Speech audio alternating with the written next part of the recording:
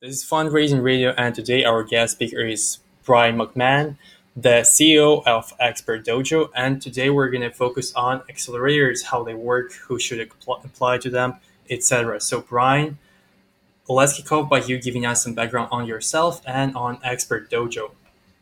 Sure. Nice to be on the show. I am a entrepreneur for many years and an investor for many years as well. I own the Expert Dojo Accelerator. We invest in around 30 companies a year, which will continue through the current crisis. We invest in very, very early stage startups. So normally we start at companies that have just either started bringing in revenue or maybe they've just had the product finished being built. And then we support them all the way through with an initial $100,000 check, all the way through to hopefully an exit or a good success conclusion for them. And my background is I've lived in about 40, 45 countries. I've had a number of different businesses in those countries, everything from tech businesses to property development businesses. I love the early startup space. I moved down here to California and Santa Monica and decided that, we're better placed to set up a startup accelerator and start to educate, support, and invest in early stage startups. That's great. And actually, you said that you're writing $100,000 check, which I think is pretty rare for accelerators. I think most of them write checks around 50K. But let's talk about what other benefits does Expert Dojo provide except for just this large check. So all startups require, first of all, it depends on where the mindset of the startup is. If the mindset of a startup is that they want to build a large venture backable, scalable company, then all venture funds are looking to see if an institutional investor has put money into the company, right? That's the first thing, and it's important. So we count as an institutional investor. And now, leaving that aside, I also believe it's a very lonely journey for entrepreneurs who are starting out. It's extremely difficult when you launch. Like, how do you know all of the investors and what they want and what they need and what you should pitch to them when you don't? And how do you know all of the different marketing channels and how you should expand the quickest and the best with the fewest mistakes? You don't. Same with influence, same with brand, same with structure, same with everything else. It's just a very, very difficult path you're going through. So do you want to do that on your own? And bring in a few angels and a few advisors and maybe a couple of other investors who will be with you for small pieces of the journey? Or do you want to do it with folks who live and breathe this every single day and are going to support you all the way through? Now, look, there's lots of great accelerators around. I believe that we are one of the only, I won't say the only, because that probably sounds a tiny bit arrogant, but I think one of the only accelerators that really, really focus on the building of your business as opposed to just helping you find follow-on investment. So any entrepreneur, any startup who's going on that journey, they need that support. Otherwise, it's very lonely and it will be fraught with mistakes. Absolutely, yeah. Startup journey is pretty lonely. You're definitely right on this. And speaking of loneliness, actually, no, not speaking of loneliness. It's completely unrelated question. But I'm based in Los Angeles as well, and I've been in the startup field for a while, and I've heard about Expert Dojo a lot, like a lot from completely different founders. So here I want to talk a little bit about your online presence and importance of online presence for a startup during fundraising. Can you go a little bit in depth into this? So brand is important for any company. I don't care who you are. If you're an investor, if you're you've got a product business, CPG business, you've got a tech company, whoever you are, you have to establish domain expertise. People who are in your space need to know who you are, why you exist, and why you are of benefit to them. And that means not just about being loud. You have to be loud and you have to have something to say. So when Expert Dojo first started out, what we had to say was, hey, startup seems extremely unfair. It seems that a lot of the folks that are breaking through and building unicorns are not necessarily better founders. They just have got, wealthier mummies and daddies. And, that one comment resonated. I don't believe that startup is only unfair to women founders or only unfair to folks of color or only unfair to minorities. I believe it's unfair to 99% of America because the 1% have got access to the money and generally that money follows that 1%. So I felt that. I didn't make it up. I felt it was a problem. I felt that it was affecting entrepreneurship. I felt that we were losing our place as the number one nation on the planet for entrepreneurship because this was making us soft as well as being unfair to the American population. And people resonated with that. And then so I looked into it deeper, and then I tried to find ways that I could add value and help, even up that playing field. So some people will like Brian McMahon, some people will not like Brian McMahon, and it's kind of irrelevant as long as I stay close to my truth and as long as Expert Dojo stay close to that truth as well. So we are loud, I will say. We are everywhere, I will say as well. And we have yet to be proven. And in 20 years' time, people will look back and say, were Expert Dojo an exceptional accelerator? Or did they just bring to light some important conversations that needed to be spoken? So that's to be seen. But for right now, we're certainly growing very quickly, and we're very happy with our position in the market.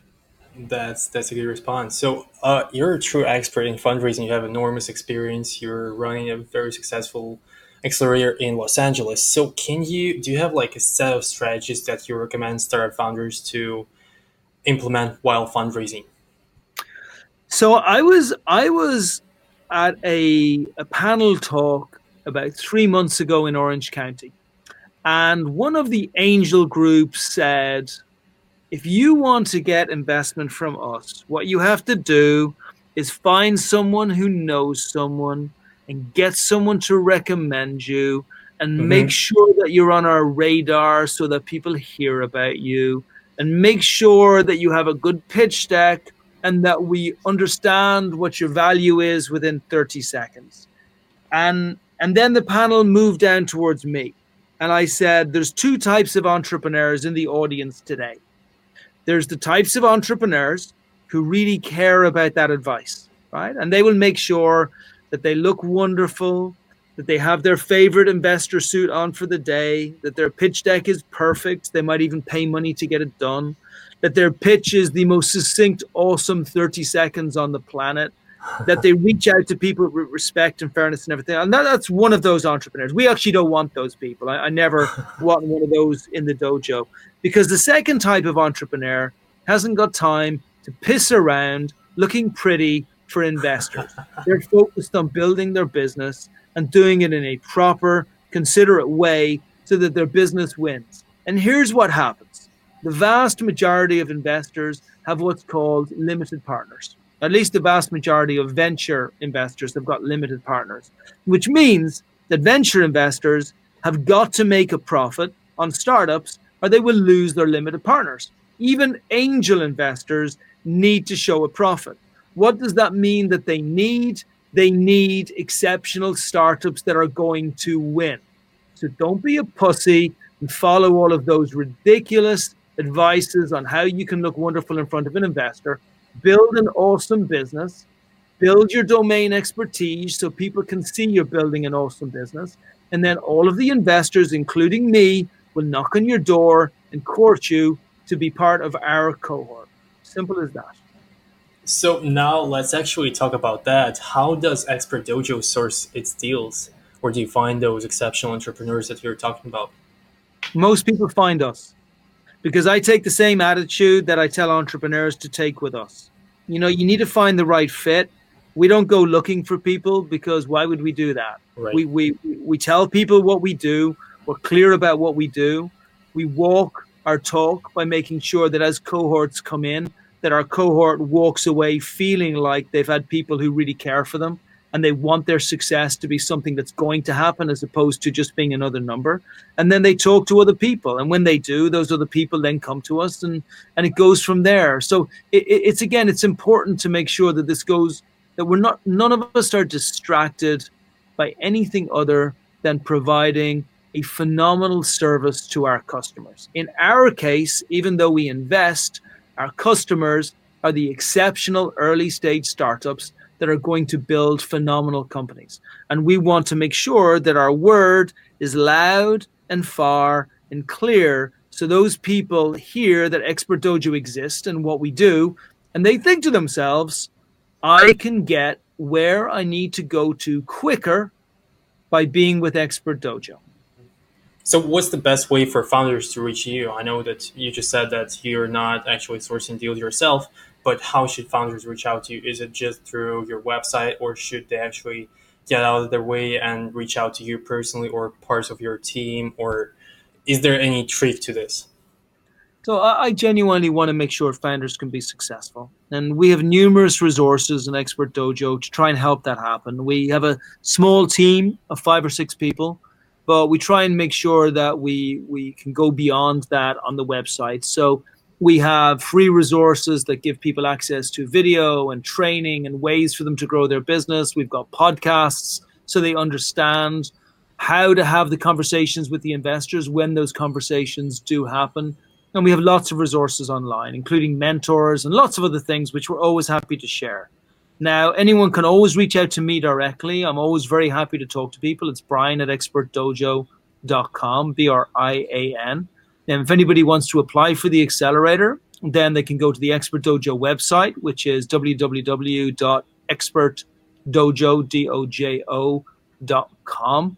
And then there's just lots online from conversations and podcasts and interviews and everything we've done before, which folks can learn. Absolutely. And by the way, thanks for putting that all out for founders to use.